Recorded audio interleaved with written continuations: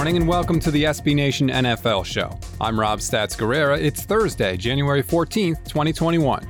Let's kick off your day with the three biggest stories in the NFL.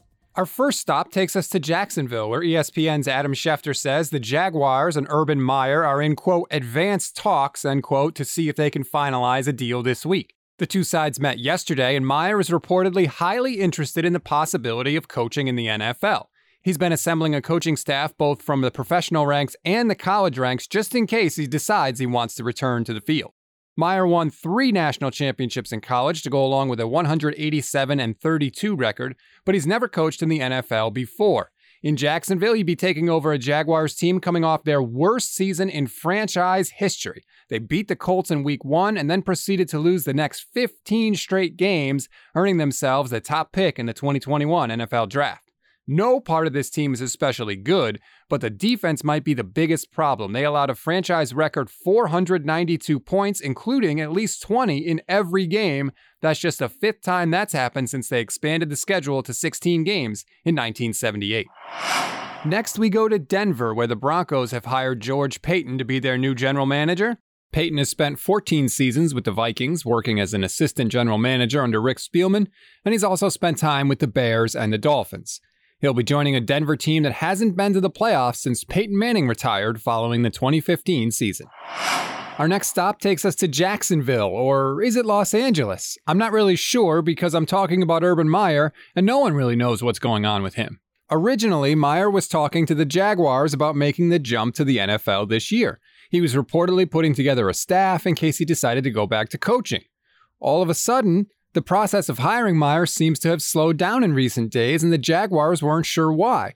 Well, we may have finally found out that reason on Wednesday. NFL media reports that the Chargers and Meyer have spoken recently. Now, there hasn't been a formal interview at this point, but apparently Urban wants to explore every option, and that's why he's left the Jaguars in the lurch.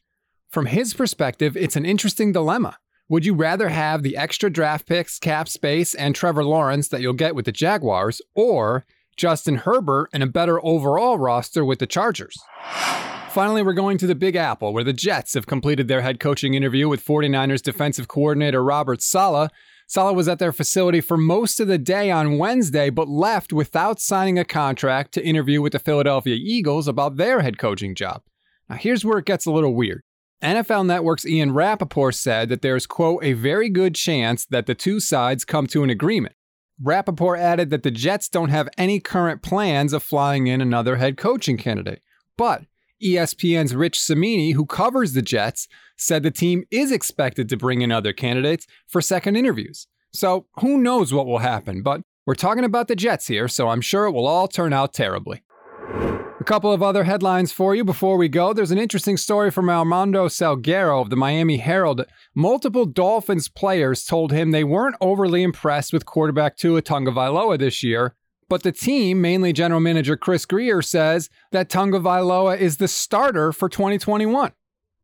In Chicago, the Bears have said that head coach Matt Nagy and GM Ryan Pace will both be back with the team in 2021.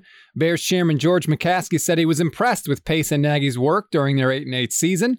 And I have to ask, if the Cardinals beat the Rams in Week 17, the Bears would have missed the playoffs. If that happens, both of these guys are probably out of a job. So what does that say about the Bears' decision-making process? In Pittsburgh, Ben Roethlisberger was seen crying alone on the bench after the Steelers were eliminated by the Browns last week, and yesterday Mike Tomlin commented on his quarterback's future, quote, I think it's reasonable to assume that there's a chance that he's going to be back. Now, Roethlisberger turns 39 in March and will have a $41.25 million cap hit next season that becomes official later that month.